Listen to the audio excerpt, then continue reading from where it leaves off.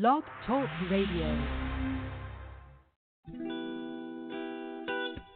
This is the Body of Christ Church, inviting you to our virtual living room, where we discuss today's issues and how those issues relate to the Holy Scriptures. So sit back, relax, and engage in conversation with us.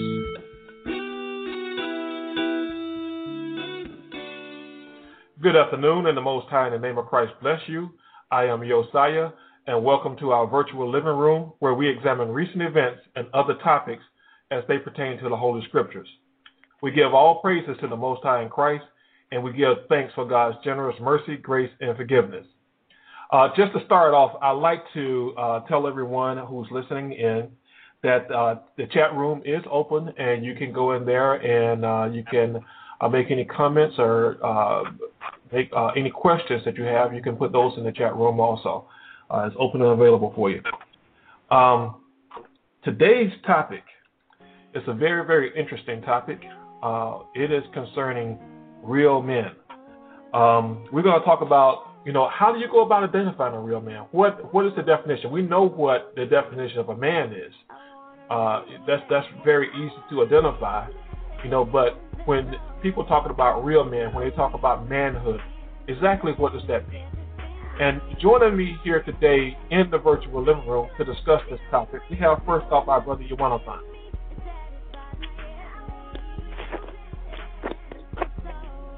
Okay. Good afternoon. Good afternoon. Giving all praise to the Heavenly Father in Christ. All right. And secondly, we have our brother Kabar. Shalom, brothers and sisters. Giving all praise to the Most High in Christ for all things and everything. And we also have our brother Baja. Hey, shalom, everyone. Most High in the name of Christ bless. And last but not least, back with us again is our brother Kazaki. Shalom to the brothers on the panel. Shalom to the listeners, our audience. All praise to the Heavenly Father in Christ. And definitely good to be back to discuss this topic today. Now, Kabar, this topic is your brainchild. Could you tell us a little bit about, what drove you to come up with this topic? Why you looking for it? Yeah. Well, some of the things that motivated it was just, whether it's, you come in personal contact or you see things on the radio and the media about certain things that happen in our community, whether it's violence or just the different perspectives you see coming out, defining a man's role, defining what makes a real man, or just what people think being a man is about, and then when you tie this back to the things that's happening in our community and why our people are in the state they are in, you kind of see the connection between what people perceive as their roles or perceive as how they're supposed to conduct themselves and the results of what that perception produces in the person's personal life and also the communities that we live in. And in order to correct the ills and the degradation that we see all around us, we have to kind of move into that personal area where a scriptural real reference needs to be given as far as how you're supposed to personally conduct yourself, carry yourself, how you're supposed to be thinking and acting, and what you're supposed to be basing that on. And that we're supposed to base on is the scriptures and not on all of the things we hear out in the world that have no basis in reality or basis in the true understanding of the scriptures. So once we begin to deal on that personal level as personal accountability to God, to the Most High, then that will be really at the crux, really at the center of how we begin to heal the problems in our own communities and lives. Okay. And now, and there were like a few different aspects you wanted to cover, because we understand that it's just being a person, period, just being a human being, there are many aspects to every person's life, definitely in regard to sin. So we're not going to try to cover every aspect, am I right? No, that not every aspect, but there are one or two different aspects as far as secular aspects. And it's really from different corners of I guess what you call the black community. You have what you can, and this is where the divide is taking place at. You have what I call the urban perspective. You know, young men, young black men, particularly is what we're focusing on in the inner cities, in the urban areas, and what they perceive as being macho, being tough, being a man. And you find when you look into that type of psychology, it is out of that psychology that you have, whether it's the gang bangings or the drive-bys or the turf wars, the violence, or even the intimidation showing that you're stronger or bigger or more aggressive than another person. These are the badges that make that this urban inner city perspective young male has as far as what makes him a man. I could roll up on this. I could roll up on this guy and take his money. I could do this. I could do that. I could pull my gun out and get respect. Okay, that's to make me tough. That's to make me a man. So that's one aspect. Then you have also on another spectrum that what you call that corporate, what I call a corporate perspective. You may have older black males. They may be more clean-shaven, highly educated. That person who has the big home or the big car may have a high-level executive position in a corporation, and that's what he sees as his badge of honor or what makes him a real man. And each one is looking at the other one like they're a punk. They don't know what real manhood is about, you know, and they're kind of misguided. So, one is looking at you have the corporate side looking at the urban side as these are fools and hooligans. Then you have the urban looking at the corporate side like they're soft sellouts. So right. you have each side looking at the other like, listen, that's not how to be a man. But then the third and most critical aspect that we need to really focus on is what I call a biblical perspective. And that it is at that basis that we find a black man, which so-called black man, the Israelite man. What is he supposed to be about as an individual? How is he supposed to be carrying and behaving himself in the family, in the community? How does he handle his finances? There's all these different aspects that he pulls together based on what the Scripture describes and what the Lord and what God and Christ is looking at as far as what makes him a proper, upright man in his sight. And when we take that biblical perspective, we can look at that urban perspective and see the flaws in that. We can look at that corporate perspective and see the flaws in that and begin to get a centered view on the proper perspective, which is the biblical perspective. Okay. Now, Abaja, take in consideration that, there are all these various aspects to any man's life, and we're going to be exploring just a few here. Isn't it possible that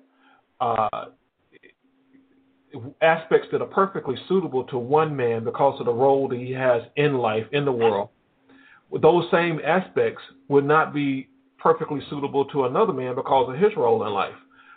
For example, we're talking about the men who grew up in an urban environment versus the men who grew up in corporate environments. I mean, isn't there a way that you probably need to conduct yourself in an urban environment to be considered a real man versus a different conduct in a corporate environment? Well, let's go to the scriptures and see what model we're supposed to be. What sets the tone as far as conduct, whether you're in a corporate environment or you're in an urban environment. I want to go to 1 Corinthians chapter 11 and verse 3. It says, "But I would have you know that the head of every man is Christ." Now, I'm going to stop right there. It says that the head of every man is Christ. It didn't say the head of the urban man. It didn't say the head of the corporate man, the head of the straight man, the head of the homosexual man. It says the head of every man is Christ. So if Christ is our head, meaning this is the person that we're supposed to model ourselves after, this is the foundation on which a man, according to the scriptures, is supposed to model himself, then the conduct and the way that you deal is going to be the same regardless of what environment that you're in. We look at the example of Christ, and we follow that example. Okay, but now, you said the conduct is the same. Now, if you're walking down a street in the ghetto and you're approached by some men, wouldn't you have a different approach with them than you would if you're walking through the hallway a corporate building and you're approached by some men? Well, the scriptures also say a man looketh well to his going. Even in a spiritual sense, but also in a worldly sense. You have to be aware of your surroundings. But notwithstanding how we are supposed to conduct ourselves if we call ourselves followers of Christ, that is going to remain the same. Now, granted, you're going to be aware of your surroundings, and you're not going to just be lollygagging if you're in a place where a lot of harm can come to you, or even if you're in a place where you feel that no harm can come to you, you still have to be aware of your surroundings. But it just goes back to we have to model ourselves after the example of Christ. Because if everyone was following that example, then regardless of where I was, I wouldn't have to worry about someone trying to knock me upside the head and steal my money or whatever, because that person knows that they're supposed to be following the commandments. Kazakia, one of the most defining aspects of a man's life that many people look at to determine whether he's a man is how he actually handles finances. How much money does he have? Does he keep his finances managed well? Does he have bills under control, et cetera, et cetera? How true is that in determining what a real man is, or determine a man's manhood? First and foremost, I apologize. First and foremost, that's a good question. You're asking that question from a secular perspective as far as money and finances and things of that nature. And the scriptures do tell you that money is a defense.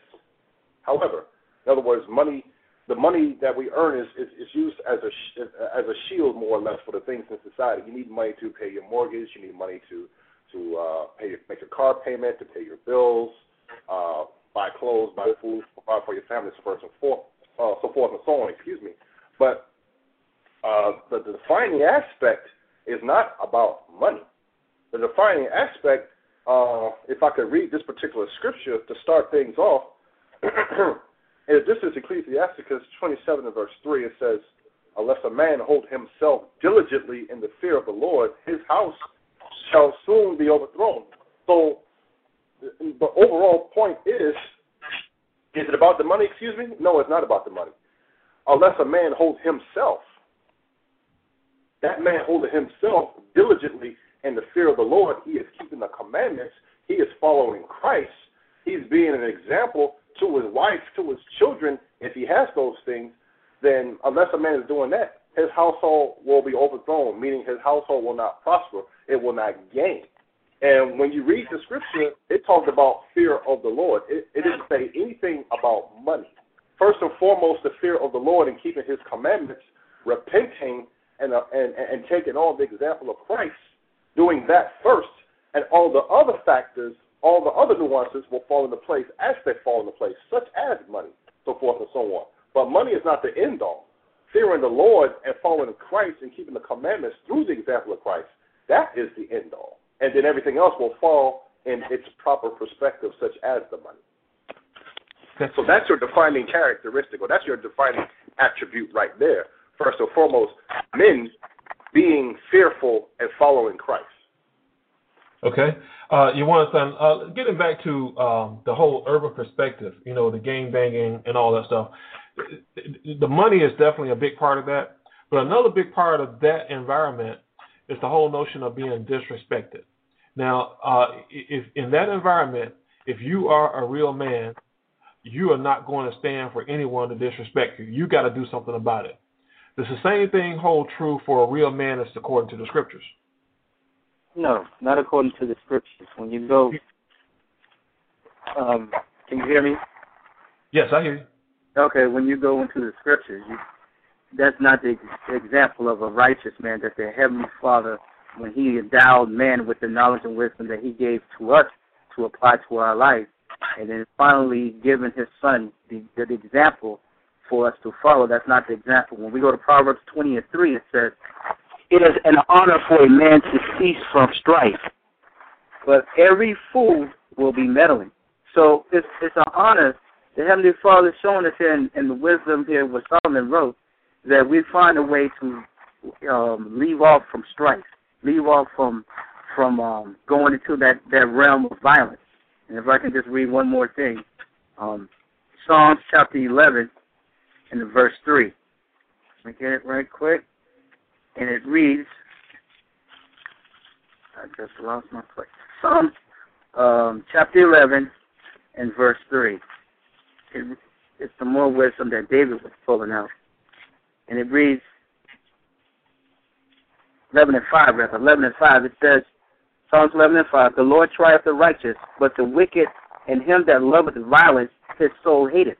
So now there's an error in our ways with this violence and this strife. We have to find the Heavenly Father did not intend that for man.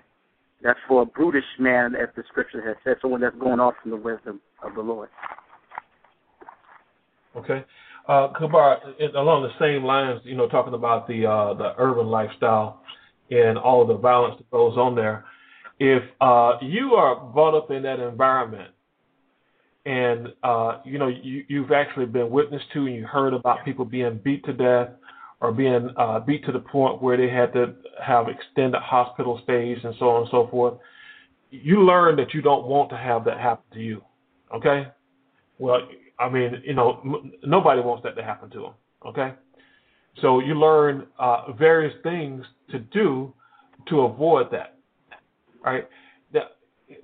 Wouldn't that be what a real man would do, is to conduct himself so that he is not harmed? And if that means having to have a firearm or a weapon or have friends who are apt to protect him, wouldn't that be the type of thing that a real man would do?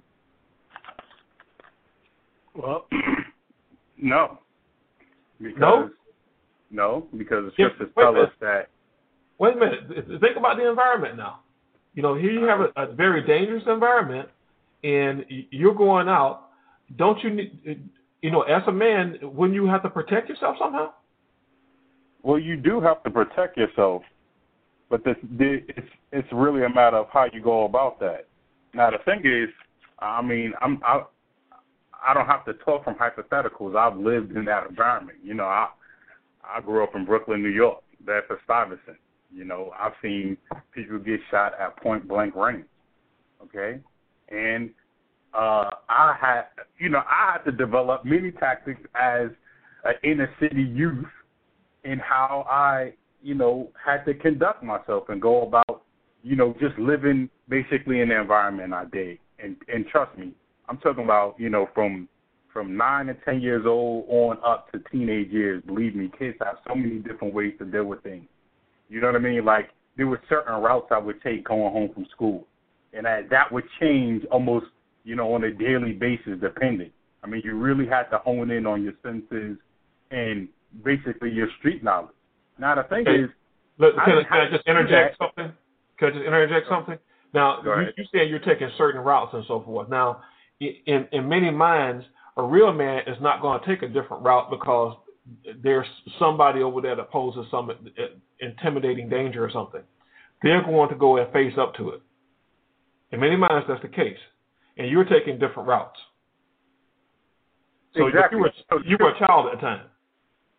I was 13, 14, very young, Right, but as a man, you would meet that challenge, though, right?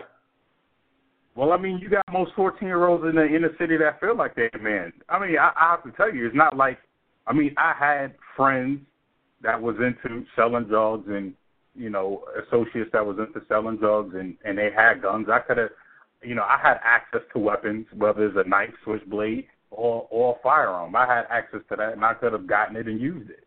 But the whole thing is that, understanding also the consequences, and that was, and that aspect goes back to your rearing. You know what I mean? I had parents that did teach me the right thing to do.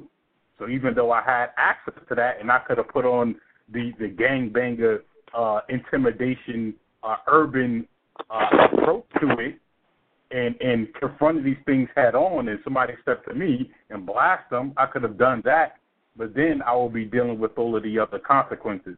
And this is some of the consequences. Let me just give you a quick reference. This is from the Midwest Free Press online, and this is the CDC. This is dated back in September 27th of 2009. CDC report shows dangers for black males. one of the things that they found was that the majority of black female homicide victims are killed by a current or former boyfriend. Okay, so this is we're dealing with black on black crime, which many refer to as femicide. It says 93% of all black homicide victims are killed by a black perpetrator overall. Okay, so I would have been one of those statistics had I chosen that urban perspective. Okay, and I would have been, like the scripture says, rendering evil for evil, a murderer, and all of these different things. So you have to choose an alternative route in order to deal with your issues. The scriptures tell us, if I can read this real quick, in Proverbs chapter 22 and verse 3, and this scripture particularly applies on so many different levels, but we'll approach it from this perspective. Proverbs 22 and 3 says, a prudent man foreseeth the evil and hideth himself, but the simple pass on and are punished. So that prudent or that wise man foreseeing evil sees that there may be adversities, dangers, and certain things lurking ahead, and then he takes precautions in order to avoid running into those things. But that simple person passes on, deals in the pride of their own mind, confronts it in a foolish and ridiculous way, and wind up, like the scripture says, being punished or either murdering somebody, being murdered, being incarcerated, and all of these other negative outcomes. So we have to be like that prudent man that foreseeth the evil and take steps to avoid those confrontations if we're able to. So a real man is avoiding confrontations rather than meeting the challenges? A real man uses wisdom in all situations. A real man holds himself diligently to the commandments of the Lord. One of those things is not committing murder. Like the scripture says in Leviticus 17 and 18, when it tells us that we're supposed to love our neighbor with all our heart, that we're not supposed to grudge against our neighbor. The scriptures also tell us in Exodus chapter 20 that in the Ten Commandments that thou shalt not kill or thou shalt not murder. Okay, so a real man holds himself diligently to the commandments of the Lord and does everything in his power to obey God and not break his commandments. And by doing that, it brings you to a situation where you have to employ certain tactics in order to both keep yourself safe and also not break any of God's commandments. That's what a real man does. Okay, how realistic is that, though, for someone that spends 40 years in that environment? How realistic they're going to be able to do that?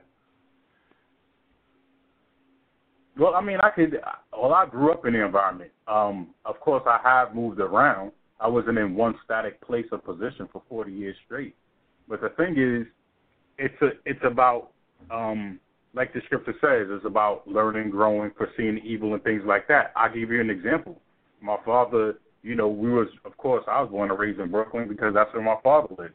But he himself applying that same scriptures in Proverbs 22 and 3 about foreseeing the evil, saw that the place that he was in wasn't the type of environment that he wanted his children in or was safe enough for his children. And that's exactly why I'm in Atlanta today speaking to you now, because years ago he made the decision to make a move to an environment that he felt was more conducive to the safety of his family. Okay.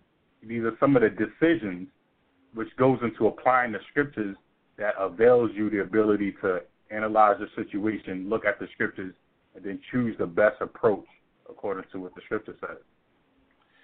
Kazaki, you hear what Kabar said about the way he grew up in this urban environment and how fortunately, he had parents that taught him right from wrong and so forth, and he was able to manage in that environment. Take a child, a boy who grows up in that environment, at an early age being victimized, whereas if he had a little money, if he had a toy or whatever, somebody came along and took it from him. By the time he's a teenager, he's liable to have a lot of malice built up regarding a number of different individuals. Under those circumstances, growing into manhood, wouldn't it seem almost proper that he would not take anything off anybody? He would rise to every single challenge in order to cope with the environment he's in. Doesn't that seem like the right thing to do? It may seem that way, and the key word is seem. And the reason why I like to stress that key word, because now we got to look at the scriptures. Because in Proverbs chapter 14, in verse 12, it says, "There is a way which seemeth right unto a man, but the end thereof are the ways of death." So according to this particular society, it may seem right for a young man who's been bullied upon and beat up on or been taken advantage of by the urban environment in which he's in. It may seem right for him at the appropriate age to step up, meet the challenges that have been issued to him, and establish his own manhood. That may seem right, but according to the scriptures, there is a way which seemeth right unto a man, but the end thereof are the ways of death. The end or the result of our people or young men doing what seems right to them instead of doing thus saith the Lord in the scriptures, the end result will be death. The end result will be destruction because they are leaning upon their own understanding, something that the Lord told us not to do in Proverbs, the third chapter in the fifth verse, They're leaning upon their own understanding instead of basing their decisions and what they do out of the scriptures, out of the example of Christ, out of his teachings. So what has to happen is there's got to be a change, and that change is overall repentance. Repentance being changing first and foremost your mindset. Change your mindset from whatever it is that this society has taught us to think. Change from that mindset and now focus your mindset in the scriptures and bringing your mindset first and subsequently your actions in line with the teachings of Christ, and that will be the defining act which will make a true man in the eyes of the Lord and not in the eyes of this particular society. Okay. Well, thank you for that, brother. Abaja, somebody growing up in an environment, just like any environment, if you're going to be a man, you've got to take care of your family. You've got to support your family, correct? Correct. Okay. So now, question is, and I don't want you to answer it right now. We're going to go to a quick break here in a moment. But the question is, if you were in that environment, and we know that in these urban areas, oftentimes employment is a seriously big challenge. You're not able to find employment for whatever reason, but you have a family and they have needs, and the needs are mounting up. Under those circumstances, would it or would it not be okay for you to do whatever is necessary in order for you to feed your family, including stealing or dealing in drugs or whatever else, extortion, whatever else you have to be involved in order to feed your family? But, before you answer that, let's go to a quick break. I want a real man.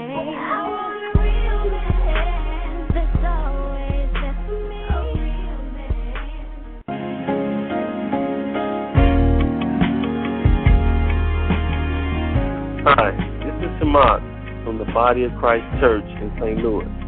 I would like to invite you to our show in the STL. The shows air every Wednesday at 6 p.m. It is an hour show on Charter Communications, Channel 980 and 981. So take some time out to get the good word, and may the Most High in Christ bless you.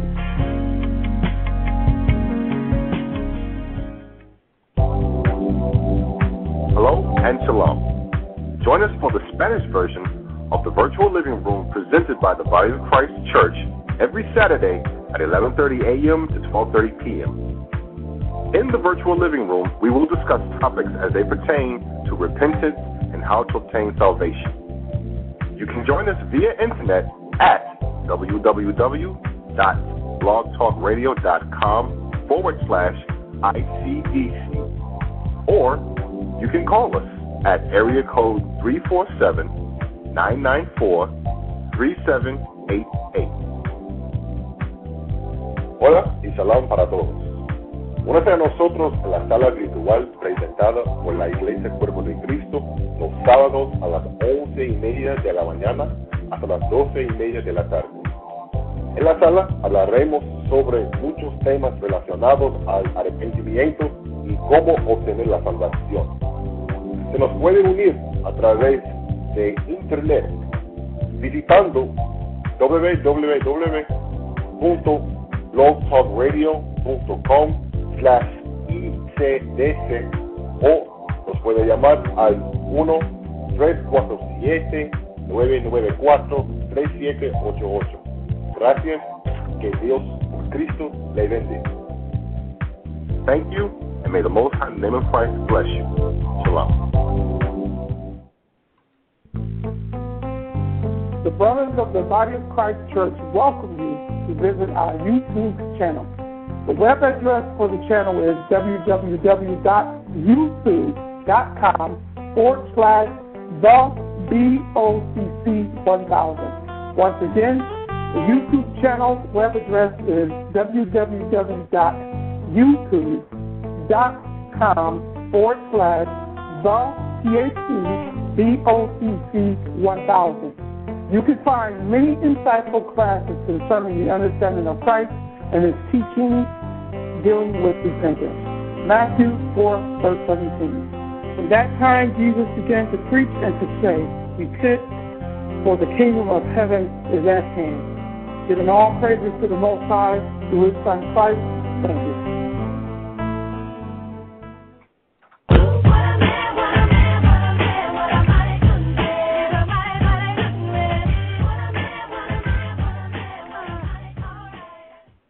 Okay, brothers and sisters, we're back, and today we are discussing the definition of a man, what a lot of people term to be real man. And Abijah, before we went on break, the question to you was someone growing up in an urban environment where there's low unemployment and they have a family and they face with the challenge of, surmounting family needs, food, clothing, medicine, so on and so forth, and they just don't have the money coming in. Would it, for a real man, what does a real man do under those situations? Would it be okay for him to do whatever is necessary in order to provide for his family, including selling drugs or stealing or whatever? Okay, well, to answer that question on one level directly, I want to go to Romans 13:1. It says, "Let every soul be subject unto the higher powers, for there is no power but of God. The powers that be are ordained of God." So now, having said that, it says, "Let every soul be subject unto the higher powers." Now, when you read down further, it's going to tell you what some of those higher powers are. I'm going to jump down to verse 3, because it says, "These powers are ordained of God." Okay? I'm going to read verse 2. "Whosoever therefore resisteth the power, resisteth the ordinance of God, and they that resist shall receive to themselves damnation. For rulers are not a terror to good works, but to evil. Wilt thou then not be afraid of the power? Do that which is good, and thou shalt have praise of the same." Because the thing is that, first and foremost, being that we live in this land, they have rules regarding what is considered legal and what is considered illegal. Okay, selling drugs, getting into any type of scams where you're basically getting money illegally or illicitly or even deceitfully. That, from what we just read, is not an option for a man that says that he's following Christ and that he believes in God. Okay, you do those things, you will go to jail. Period. Okay. Secondly, because you have people that do these things, their mentality is, by any means necessary, whatever. Okay, fine. I want to go to Ecclesiastes 15:20. It says, "He hath commanded no man to do wickedly, neither hath he given any man license to sin." When you look at the example of our forefathers, when they were put in certain situations, going against the commandments of the Heavenly Father and just, quote unquote, doing what I got to do was never an option. Okay, what they did is, first of all, they were keeping the commandments of the Heavenly Father and striving for righteousness. They prayed to the Lord to show them that mercy and to give them the guidance, and they went out and they did something about it that was within the confines of the law. Because there are a couple of things that we have to realize, okay, is that when we follow the Heavenly Father, that doesn't guarantee that we're going to be riding high on the horse or high on the hog, however the saying goes. Okay, but the other part of it, too, is that I want to read Psalms 37 and 25. It says, I have been young and now old, yet have I not seen the righteous forsaken, nor his seed begging bread. So part of following the Heavenly Father and dealing in that faith is that whether we're struggling, quote unquote, or whether we're doing all right, the Lord is going to take care of his own. He's going to take care of his own. So no, selling drugs is not an option. Getting mixed up in illegal activity, that is not an option. To answer your question directly. Okay, so it sounds like what you're saying. To summarize it, is that the option is to be obedient to the Scriptures, and the Most High God will provide for you and your family. Exactly, and it's not like something that's just going to fall out the sky, but the Lord will move things in such a way that you will be taken care of. Because being that, I want to read another scripture in Ecclesiasticus in the Apocrypha, chapter 34 and verse 18. Because the thing is, you have people that think, well, I can just buy my way into salvation. Okay, I know I sold this drug, or a woman might say, I tricked or whatever to get this money. People basically getting these things by illicit means. I want to read 34 and 18. It says, he that sacrifices of a thing wrongfully gotten, his offering is ridiculous, and the gifts of unjust men are not accepted. The Most High is not pleased with offerings of the wicked, neither is he pacified for sin by the multitude of sacrifices. So it's just going to show us, listen, if that money is dirty, the Lord could care less about it. If those things that you got illegally or unrighteously and you want to somehow say, well, the Lord gave this to me. No, the Lord did not give that to you. Okay? That was gotten by illegal means, and that's not according to the Scriptures. And the Most High is going to deal with people for that too. So we have to be mindful of that and not go into those things. And if we have gone into those things, to stop doing that and repent from it. Okay, I want to go ahead and switch gears here and talk a little bit more about that man who's in a corporate environment. But before I do that, I want to see if there's anything else that anybody wants to say about the man in an urban environment. Well, actually, I do. Because you had asked the question earlier about being aware of your surroundings. And it really just kind of goes back to the point, because in a quote-unquote urban environment, if depending on how how aware you are of your surroundings, you may be able to tell when someone's getting ready to set you up. And by the same token, you're in a corporate environment, they're just as apt to take your money or steal from you, but just do it on paper. So it just goes back to the same principle that as long as the Scriptures are being followed, then those are things that would be minimized. Really, you wouldn't have to worry about it, okay? Because the next man is not going to be seeking to steal from his brother or from any man for that matter. Because the Scriptures have nothing at all to do with color. The word of the Most High is the word of the Most High. Okay. I also would like to comment on the overall fact. We talk about urban environments. We talk about corporate environments, so forth and so on. Let's take an example of our Lord Jesus Christ. And when he was walking the earth, there were people that wanted to kill him. Did he take up arms and say, okay, come on, you punks, I'm ready for you? No, he didn't do that. So the overall example, the overall point is Christ dealt, and he was an example in whatever environment he was in. And I'd like to read the scripture in Matthew chapter 5 and verse 16. It says, let your light so shine before men, that they may see your good works and glorify your Father which is in heaven. So it doesn't matter what environment we are in, urban, corporate, it doesn't matter.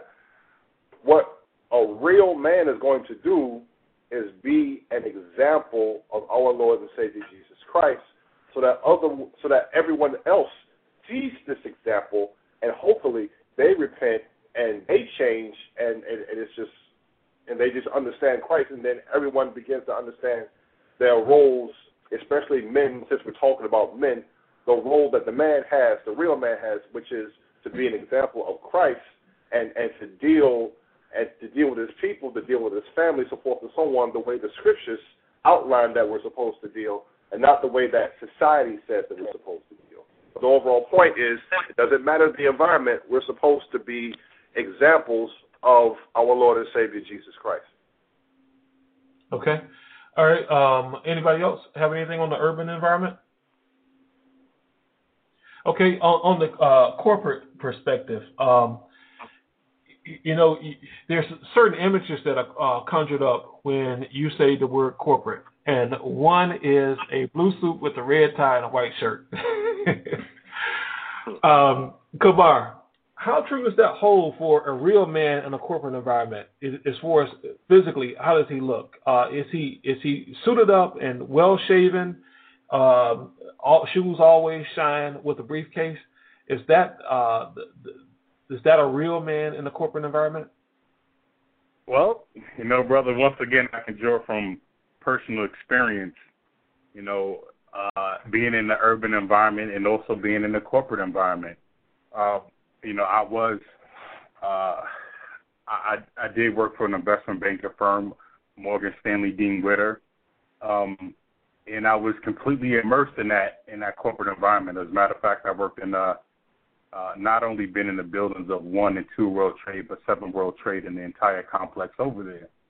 And yeah, that is completely the look. I can tell you that I wore 3-piece suits, pure wool 3-piece suits with shiny chemical shoes and a big watch and a bracelet and the tie and So that made you a real man in the corporate environment, right?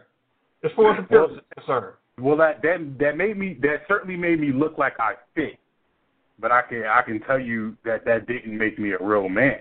I mean, I was in environments where people were doing drugs and were committing all types of abominations, eating abominations. I mean, despicable people. I mean, so you have them on both ends, whether the urban or the corporate end. You got the urban end that steals little and the corporate end that steals big. I mean, and the fact of the matter is that the society and the way laws are set up are highly tilted towards the corporate end, whereas the urban man, does some petty crime and goes to jail for 20 years, and the corporate man can embezzle billions and get a bailout. So the thing is that it doesn't matter which end you look at. It's just a different way of approaching the same thing in a wrong fashion.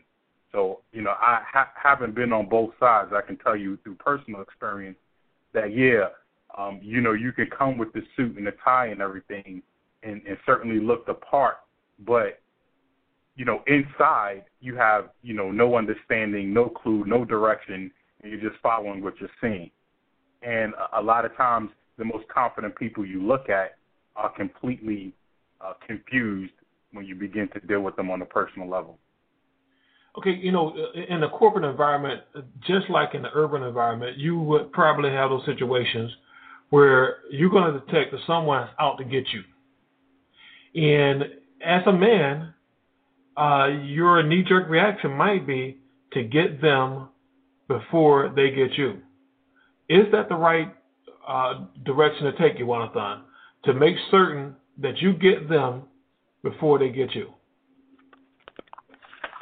No, life is not about a mental chess game of you learning to seemingly waiting and patiently to supplant another man, as the example that was given here, that you're what we're speaking about. When we go to Romans 12 and 18, that's the verse, I believe maybe the brothers read it on the web, in the chat room rather, it says, in Romans chapter 12 and verse 18, it says, if it be possible, as much as lieth in you, we live peaceably with all men. So that's the goal. The thing is to live peaceably with all men, set that example, let your light shine, that you're in the spirit doctrine of Christ. And though this world, in this world, the lust of this world, one of the acts is envying and striving and jealousy, the works of the flesh, we see that's manifest on men, but that's not the right example, and that's not the example that Christ taught. All right, Abadja, being a man in a corporate environment, the employment is not a problem. Providing for your family, that's you're going to have income. You got a job. All right. Now, shouldn't you always strive to do more for your family because you have the education, you have these opportunities put before you?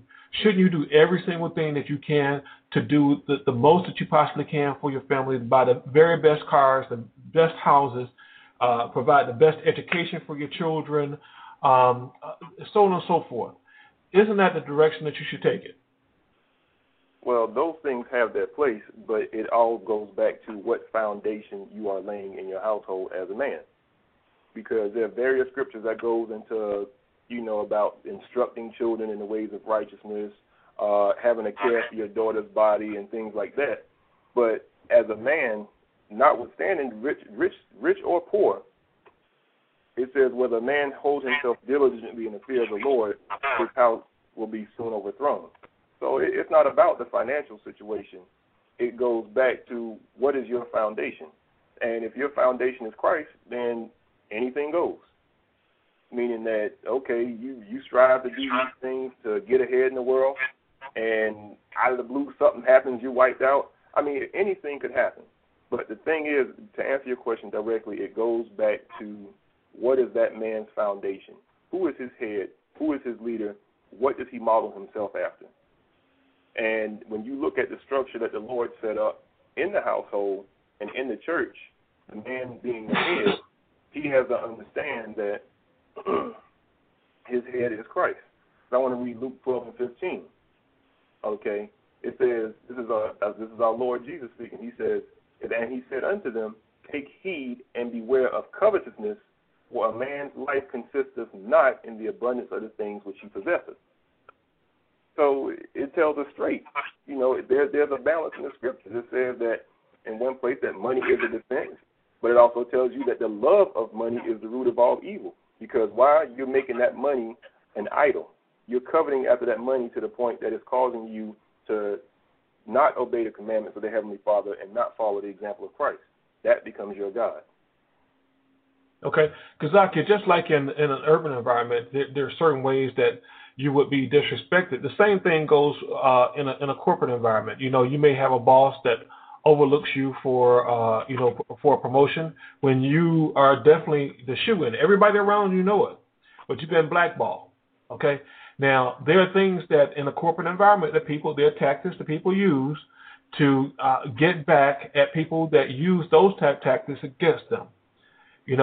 Wouldn't a real man in a corporate environment stand up for himself and do what is necessary in order to get back at these people that have have blackballed them? No. In a situation like that, and brothers, I'm calling on brothers now because I'm flipping through my Bible. I'm looking for that scripture in which the scripture says, vengeance is mine, I will repay. I believe it's in Romans 12.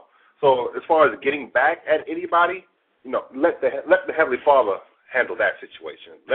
Let him handle the vengeance business. And Matthew, that too when you get done. And Matthew 10 and 16, Christ said it himself, and we should take this as an example. He said, behold, I send you forth as sheep in the midst of wolves. Be ye therefore wise as serpents and harmless as doves. So we're supposed to be wise. We're supposed to be cognizant. We're supposed to be aware of what's going on around us. And also applying the scriptures in Proverbs where it said that the prudent man foreseeth the evil and hideth himself. So we're supposed to be aware of what's going on and aware of the pitfalls that lie in the corporate environment as well as the urban environment, and take the necessary steps to protect ourselves in those environments. But at the same time, look at what Christ says again. Behold, this is Matthew 10 and 16. Behold, I send you forth as sheep in the midst of wolves. Be ye therefore wise as serpents and harmless as doves. In other words, harmless as doves, we're conducting ourselves in a non-aggressive manner. We are dealing with the persons in our office, living peaceably, dealing peaceably. with the person in our offices or cubicles or how you want to call it, and going about our business, handling the job or handling the responsibilities that have been administered to us. Not going about seeing who it is that I can get back at. Not going about seeing who it is I want to pay back or who it is I want to cause to go under or who it is I want to destroy. That's not our mission. Our mission is to be examples of Christ. Our mission is to go to our jobs, work our jobs, perform our job responsibilities to the best of our abilities to provide for our families, so forth and so on. And that's it. And above and beyond, keeping the commandments and being an example of Christ. Okay. Kabar, having been in that corporate environment, I'm sure that you are aware of, managers being faced with really tough decisions, especially when those decisions are involving personnel. When it involves getting rid of personnel, reducing salary, reducing headcount, moving people around, and so on and so forth. Especially in today's economic environment, a lot of that is going on. Well, a real man is not one that's going to break down in tears because he's got to let half his staff go. He's just faced with the decision, and he's just going to make a decision based on the facts. Am I right about that? Well, as a business owner, yeah, absolutely. Right. So he's not breaking down in tears or anything like that. So what would a real man do if those some of those employees, 2 or 3 or 5 or whatever, came to him and pleaded with him for their jobs? Is he liable to give in at that point and make some allowances for them, or is he just going to stick with the facts? Well, the thing is that,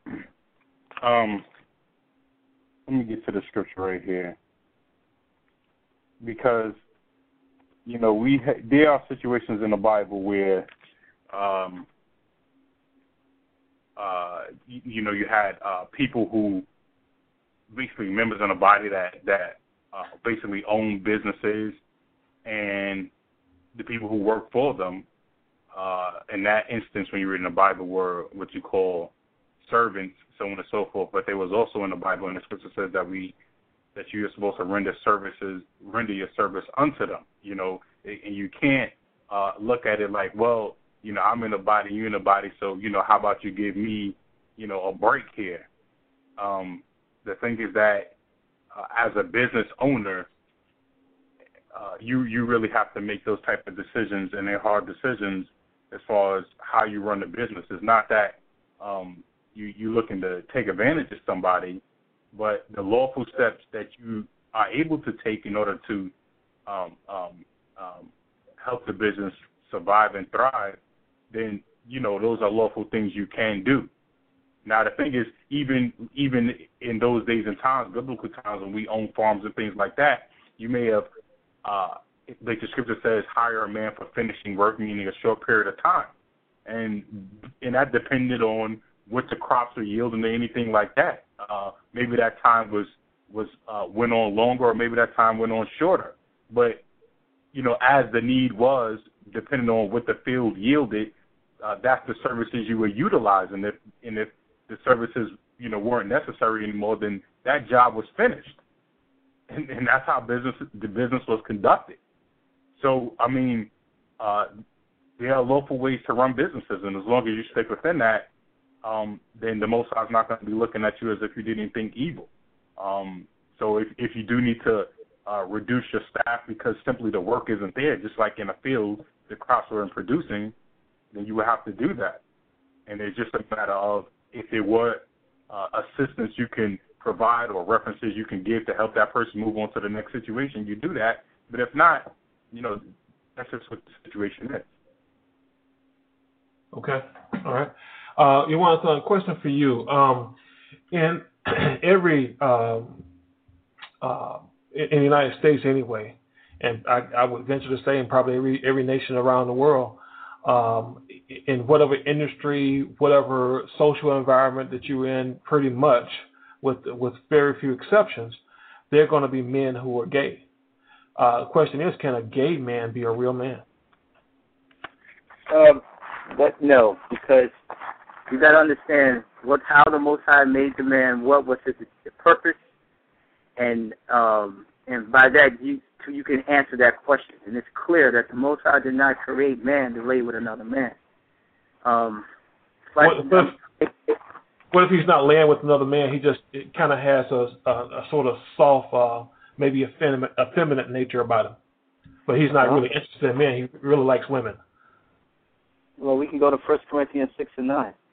Okay? In 1 Corinthians 6th chapter and verse 9, there's a list of things that the Heavenly Father says is we do as individuals that we will not inherit the kingdom of heaven. Okay? And it starts off, it says, be not deceived. It reads this. It says, know ye not that the unrighteous shall not inherit the kingdom of God, be not deceived. And it says neither fornicators, idolaters, then it says nor adulterers, and then it says nor effeminate. Okay, nor abusers of themselves with mankind, nor thieves, nor covetous, nor drunkards, nor revilers, nor extortioners shall inherit the kingdom of God. So, if the Lord is telling us here that effeminate shall not inherit the kingdom of God, and the question being posed is, well, if a man, can he be effeminate and be a servant of the Lord? No, because the Lord is showing you here that effeminate won't even get into the kingdom of heaven. So, the Heavenly Father ain't about straddling the fence. He's either, like Christ says, either make the tree good and the fruit good, or make it bad and then the fruit bad. So, it's no middle ground. It's no gray area with the Heavenly Father and Christ. The Lord wants us right. So and then defining that as feminism is that man that has that tendency and wants to be a woman and puts on that spirit of a woman and wants to, that step before becoming a homosexual. Okay? Is it that a man? It's not by what we think. You know, can a man wear earrings? Yeah, according to the Lord. Yeah, the Lord gives you a list of things of how a man and a woman can adorn themselves.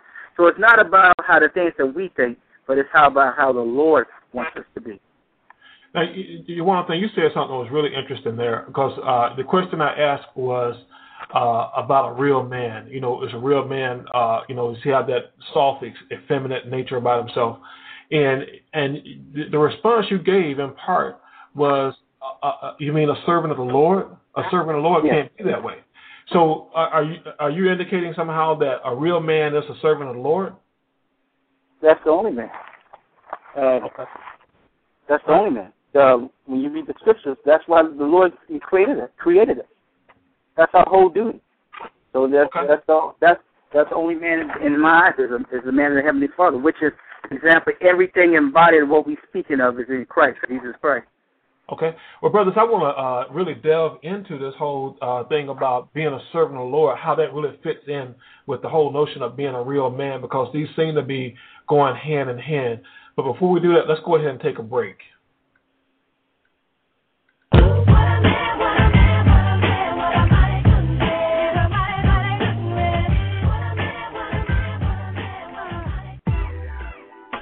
Brothers and sisters, at this time, please accept our invitation to visit us in the virtual living room to discuss today's topic. Comments or questions are eagerly encouraged, whether they agree or disagree with the viewpoints expressed by those involved in the program. To visit us in the virtual living room, please call 646-716-7749. Also, you can visit our website at thebocc.com. That's thebocc.com. Or you can email us at bodyofchrist@ureach.com. Ureach is the letter U followed by the word reach. So that's bodyofchrist@ureach.com, or call us at 1-877-871-1712. This program is broadcast live each Sunday at 2 o'clock p.m. Eastern Standard Time. Remember to visit us right now in the virtual living room by calling 646-716-7749. Now back to today's show. This is the Body of Christ Church. Come and join us in the virtual living room every Saturday at 9 a.m. Eastern Standard Time and 2 p.m. UK time. See you there. Shalom. I want a real man.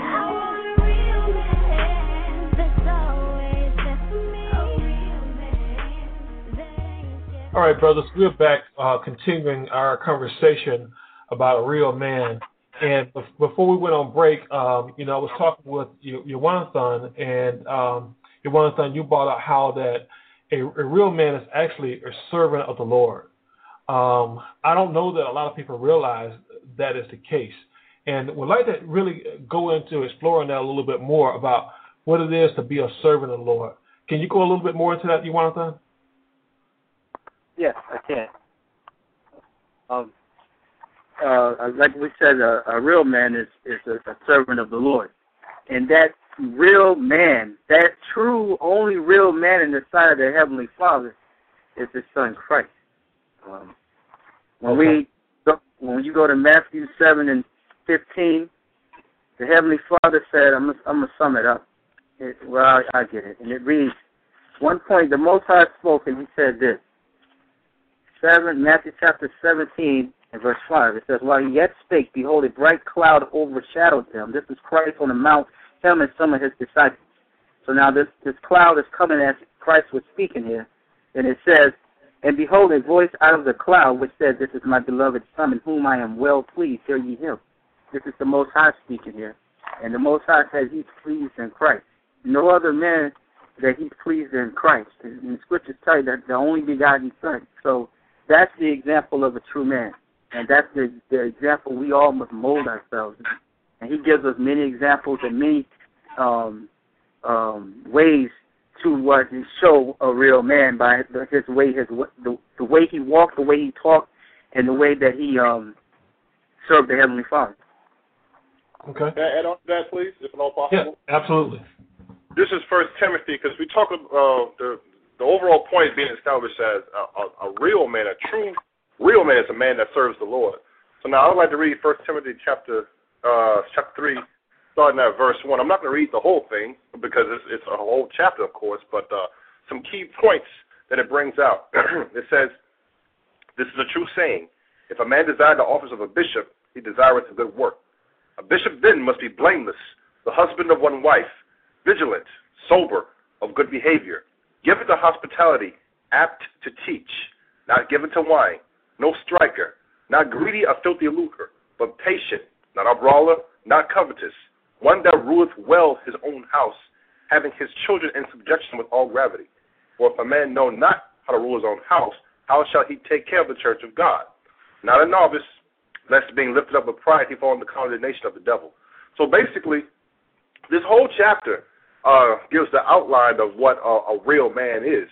And even though it starts off as saying, if a man desire the office of a bishop, he desire for good work, a man doesn't necessarily have to have or desire that particular office to follow the example outlined in this particular chapter, this particular verse in the scriptures, to serve the Lord. In other words, he can just basically follow this outline, follow these guidelines, and serve the Lord just fine, and that being a real man without desiring or without having to have the office of a bishop. Nonetheless, what I'm trying to say is this is a good outline, this is a good example in 1 Timothy chapter 3, the whole chapter of a servant of the Lord, a real man, and what a real man and how he goes about and he conducts himself. Okay. Kavar, it's obvious that in there's no one aspect that will summarize a man's life. Okay, whether he is in an urban environment, corporate environment, or whether he is actually a servant of the Lord. There's no one particular aspect that's going to say, well, that's it. It's not like the family life. That's all this man is about is his family. There's going to be family. There's going to be money. There's going to be church. There's going to be friends. There's going to be his work, et cetera, et cetera. But understanding there's no one thing that summarizes it all. Is there one thing that would be the most important thing in a man's life, a real man, a servant of the Lord? Yeah, there's a one thing that sums up everything else. We know that, well, I'll segue into it. This is Ecclesiasticus chapter 12 and verse 13 and 14. Chapter 12, verse 13. This what sums up a real man. Okay? It says, Ecclesiastes in the Bible, chapter 12, verse 13. Let us hear the conclusion of the whole matter. That means you sum up everything, basically this entire life and existence, the return of Christ, everything. The conclusion of the whole matter. Fear God and keep his commandments, for this is the whole duty of man.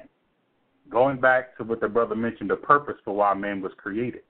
Okay, that purpose was to serve God. And that is a process that we're engaged in through the guidance and direction under Christ. But that whole duty of man is to fear God and keep his commandments. And as we do that, we learn of all the myriad categories, aspects, situations that we apply those commandments in, whether it's individual, how we carry ourselves personally, whether it's family, how we deal in that area with our wives and our children, whether it's community, how we interact with our brothers and sisters and set that example, whether it's our finances, how we go about operating back, whether it's giving alms, it's showing faith toward the Heavenly Father, helping out our brothers and sisters when they're in times of need. All of those things are going to be addressed as that godly man, that man who fears God, lives out his life applying the commandments of the Lord. They begin to move into all of these areas and begin to fill in the different aspects that a man will find himself in and the examples that he'll set in every category. Okay.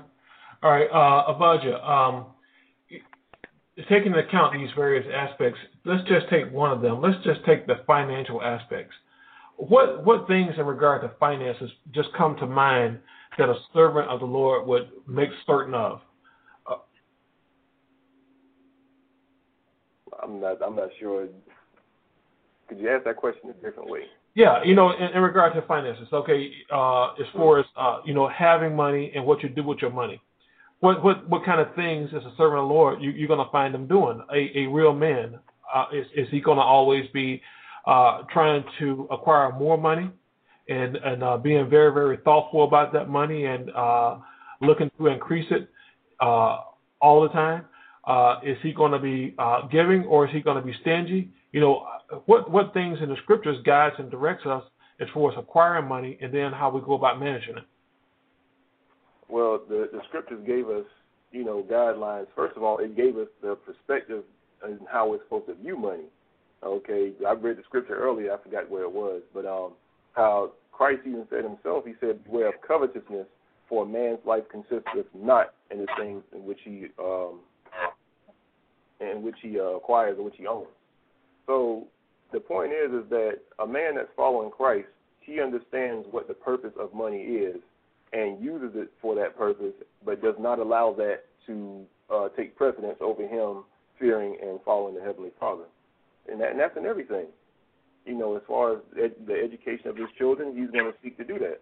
Okay, but that worldly or that secular education is not going to take precedence over the education that he's supposed to teach his children, first and foremost through his example in the scriptures.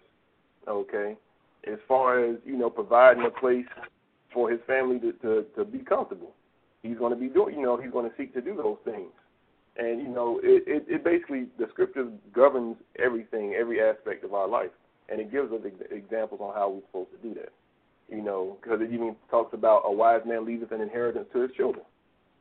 Okay, so you can't do that if you're struggling all the time. So it gives us a balance on how we're supposed to conduct ourselves and how we're supposed to view riches. Because you have another example where you had a man that wanted to follow Christ, and he was like, listen, I've done all of these things. I've kept all of these commandments. What one thing do I lack?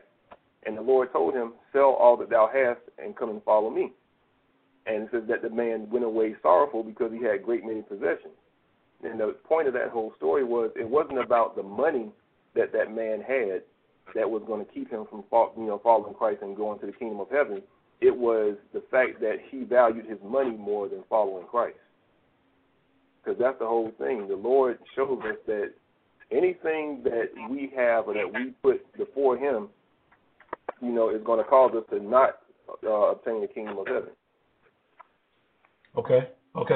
Son, another aspect to a man's life is typically it's going to be the relationship he has with his wife. Yeah. Could you go a little bit into how a servant of the Lord, a real man, conducts himself with his wife? Okay. Servant of Christ, like we said, is that man that the Heavenly Father says for us to follow. That's the true man in the sight of the Heavenly Father. That's the one that we ought to mold our lives after and listen to his instructions. And this is what he said upon marriage. In Matthew 19, chapter and verse 4, it says, "And he said unto them, Have you not read that he which made them at the beginning made them male and female, and said, For this cause shall a man leave father and mother, and shall cleave to his wife, and they twain shall be one flesh."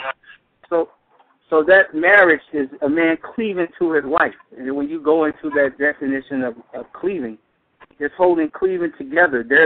They're tight together, meaning that as well. I mean, in the scriptures, many other scriptures will tell you that no other bond is greater than a husband and his wife. Even a man and his best friend is his wife. So that cleaving is those two nourishing each other, admonishing each other, learning each other, and growing in the doctrine of Christ. So now that union of marriage, nothing is held above that when it comes to relationships, one man to another man, meaning you and your wife is above you and your friend. So is that's a real the foundation man, of life. So is a real man a 50-50 partner with his wife in the marriage? Are they equal partners? Well, you have to go by what the scriptures say. When you go to 1 Corinthians 11 and 3, that's not the case. Okay, when you read 1 Corinthians 11, and I'm going to read verse 3, "But I would have you know that the head of every man is Christ." So the head means what? It's someone that they have to answer to. A man has to answer to Christ. And then it says, "And the head of the woman is the man." So there it is there. So the woman's head is her husband, her man. And then it says, "And the head of Christ is God." So even Christ has a head, and that's the Most High. So there's order to things. It's not like when a woman and a man, when we look at the other, it's like, well, I'm a woman, you a man, we equal, you can do the same things I can do. We know that. It's evident that on the physical level, it's not even possible. So to answer that question on that level, it's not even a case to be answered, but it has to be brought up because a lot of people think, because of the way this world is and the way that men treat their sisters, which is off, they degrade them in everything else, which is off according to the word of the Father, but that's the philosophies of this world. We have to go in and explain it. Well, is there anything wrong then, because with a man holding his wife in high esteem and every single thing that she wants, he's trying his very best to make sure that she's getting it and making sure that she's happy. Isn't that the right thing to do as a real man? Well, look at the example of Adam. Didn't he want to take up part of that the Most High said not to? And then we see what fell out because of that. That's just one example. And then there's many other examples in the scriptures, whereas you have to make sure, like the brothers brought out in the scriptures, unless a man hold himself diligently in the laws and the commandments of the Heavenly Father, his house will soon fall. So we all err. So likewise with the woman, she might err, but you have to hold yourself and be like, no, because that's going outside what the Heavenly Father said, and I'm not erring. If we err, this house, this union will fail. Okay. Kabar, another aspect to man's life is that with his family, his children. How is it that you're supposed to deal with your children? Are you supposed to basically just kind of leave that up to your wife to make sure that they are educated and they are fed and so forth? Or is there some other role that a man, a servant of God, would take in this situation where he has children? Hey, before he answers that, brother, can I add just one thing? Sorry to interrupt, brother.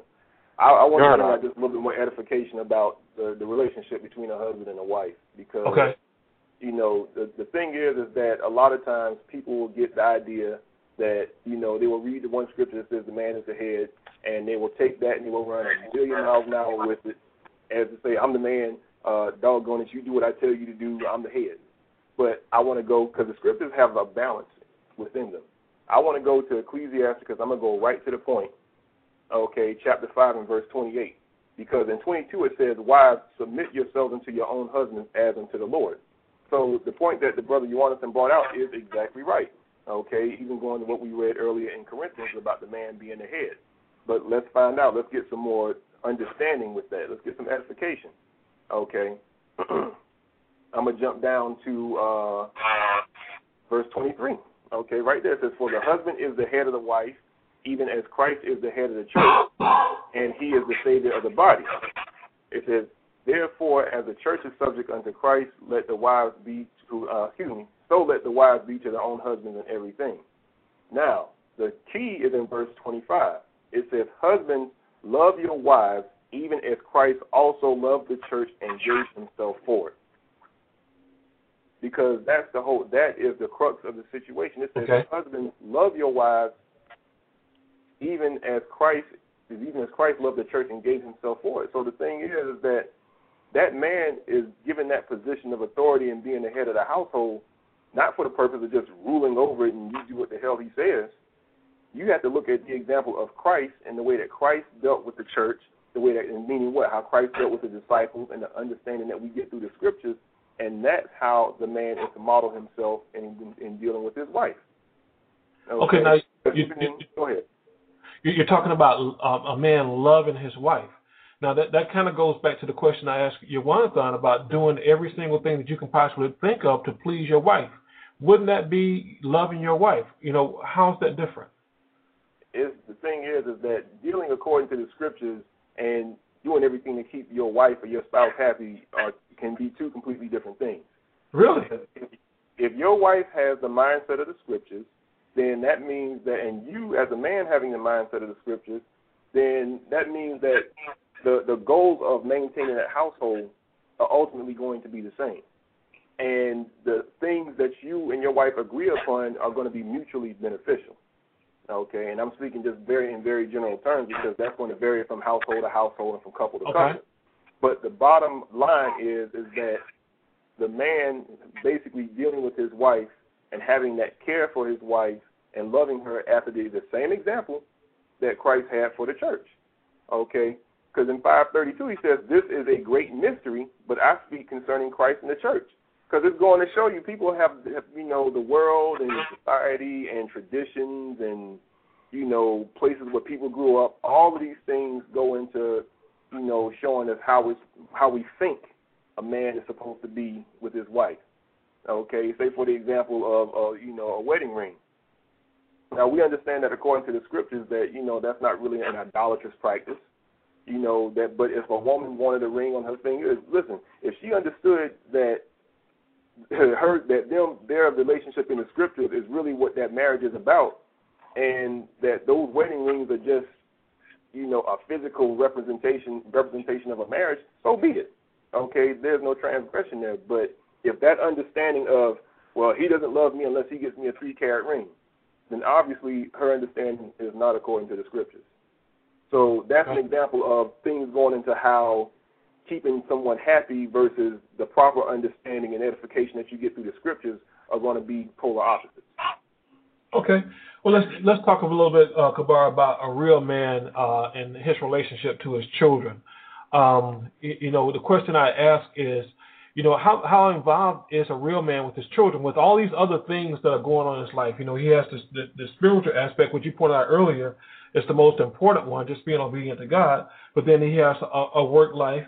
He's going to have friends he's dealing with. He's going to have extended family. And then he may have some other things that he's dealing with in the course of his life, including his own self, his own health and all that. With all that going on, and he has children also, what is the proper perspective to deal with his children, especially as he delegates that responsibility for the children to his wife? How does that work? Well, and that's exactly the thing, because the thing is that God created man and gave him a charge, and he also gave man a help meet, proper and right for him, which was the woman. That woman that is to become his wife and help him in the process and in the goals that God has given to him. But first and foremost, a man has to understand that it's his job and the responsibility ultimately falls on him to make sure those things are accomplished. His wife is to help him, according to the scriptures, be guided by the Spirit as he is guided by Christ. But ultimately, whether it's the rearing of the children and their education to the floors being swept in the house, that's his responsibility. So whether his wife may be, on point in the scriptures and doing her part, or even if she's not, he still has to make sure it gets done no matter what. So ultimately, the responsibility falls on him to make sure these things are done and not give the Most High excuses as to why they're not. Can I stop you right there and ask a question? Because you just brought up something that just the question you said sweeping the floor. Okay, now this is a small thing. Okay, but if you have a wife and she's not taking care of the housework, okay, you're out busting your butt 12 hours a day working, and then you also have some other civic duties that you're taking care of, working in church and so forth, maybe running around taking your kids to different types of functions that you have them involved in so that they are exposed to all different aspects of society. And then you come home and your house is not kept. Are you telling me that at that point you're supposed to just go ahead and take care of the house? On top of it? Absolutely, brother. What do? Allow it to fall into shambles? It is. Is there no way that you can make your wife do what she's supposed to do? Absolutely not. You can't make your wife do anything. You can't make her serve the Lord. You can't make her obey. You can't make her do anything. As a matter of fact, you have to understand that. Wait a minute. Wait a minute now. You're saying this man is stretched out. He is doing every single thing. Now he has a wife that's just worthless to him, and he's going to continue on in that vein? That's a real man? Well, the thing is, there's counsel you get in those particular situations, and the fact of the matter is that God will act because God is overseeing these relationships, whether it's between you and your wife or you and the community, whatever it is. He is personally, through Christ, overseeing every single aspect of your life. That's why a sparrow can't fall to the ground, or hair on your head fall, unless the Most High knows about it and allows it to be. Now, if you really believe that, then he's intricately interwoven in all the aspects of your life, and that's why you have to turn to him for the guidance. But the fact of the matter is this: you have a lot of responsibility, and that's why Paul in 1 Corinthians 7 said, "Such shall have trouble in the faith," because in the flesh, when you're dealing with that relationship between a husband and wife, because there are difficulties and there are added responsibilities that arise in a man who is married as opposed to a man who is single, who wouldn't have to deal with those issues. But at the end of the day, if you did have a rebellious wife who didn't want to do those things, then of course at the end of the day, because you have the responsibility, those things are going to fall back on you until the situation can get resolved. Okay, that's what I want to know about. How does a real man go about getting this resolved? Because you pointed out that he can't make her obey God, you can't make her obey you, you can't make her do anything. So how do you go about getting that resolved since you can't make her do anything? Through counsel. Counsel. Through counsel of the scriptures and the guidance of the Most High and the Spirit of Christ. That's how it's going to get resolved. And I can't give you any more details than that, because it'll be completely hypothetical. As the situation develops, as understanding comes, then you're able to deal with it. And, we can get back to that question that you asked about the children, but the fact of the matter is, the point that I'm trying to get across is that the responsibility of that household, from the smallest to the greatest thing, is ultimately on that man. And the Lord has given us the benefit of having blessed us with a wife who is a help meet. But that doesn't mean you just dump it on her and all of a sudden, it's her fault whether it's done or not. Because the thing is, because the Most High put the man in this position, ultimately that household, the entire household, from the smallest to the greatest thing, is his responsibility, and that is the perspective that he has to take on it. Now, the benefit is that we have wives that the Lord bless us with, and if they're in the spirit, that they take on their part in that. But if they don't, you still have the responsibility to make sure things are done in the order that the Most High set it up in. That's the main point I'm trying to get across. Okay. All right. So, what about his dealings with his extended family? In dealing with his extended family, how does he prioritize that? Because you have these situations, in certain situations where a man is married, he has children, but his mother and his brothers and sisters that he grew up with, they take precedence over his family, his wife and his children. So what's the proper priorities that should be placed there? Can I ask that question, brother? Go ahead, brother. Yes, as you said, extended family, and what's the precedence and how is he supposed to do that? First and foremost, when a man takes on a wife and children, whether they be from him or not, the first and foremost priority outside of that man's relationship with God Almighty is to his wife. Let's read Genesis chapter 2 and verse 24. Therefore shall a man leave father, and his mother, and shall cleave unto his wife, and they shall be one flesh. So the point is, when a man takes on the responsibility of a wife, everything else, that wife and the family that comes with that wife becomes paramount. That becomes his first priority outside of his relationship with the Heavenly Father. Now, as far as extended family is concerned, it's not saying.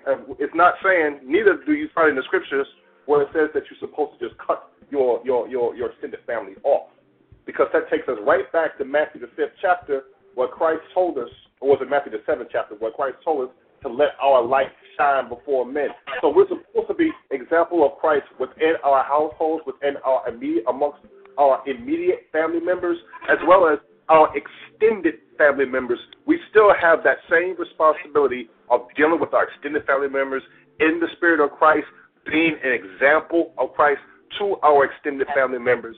Well, Lord willing, they see that example and they repent. And also, just to go back on your point with the children, I just want to read this real quick, Psalm 78 and verse 5, that really illuminates the point that these things are ultimately your responsibility. Psalm 78 and verse 5 says, for he has established a testimony in Jacob and appointed a law in Israel, which he commanded our fathers, that they should make them known to their children, that in the generations to come they might know them, even the children which shall be born, who shall arise and declare them to their children. So you see how that ultimate responsibility lies on that man, and that wife that he has is to help meet. But he has to take the oversight thereof, make sure these things are done. And that's what a real man does. Like we go back to Ecclesiastes, he fears God and keeps his commandments, because that's his whole duty. All right.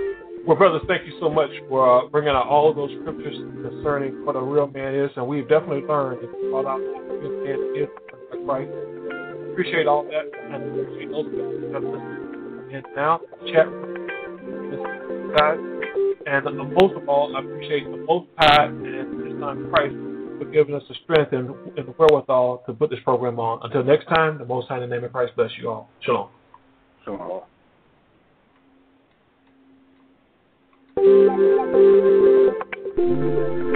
Brothers and sisters, thank you for visiting with us in the virtual living room of the Body of Christ Church.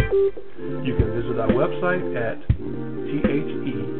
thebocc.com, or you can email us at bodyofchrist@newreach.com, or call us at 877-871-1712. Until our next visit, the Most High in the name of Christ bless you. Shalom.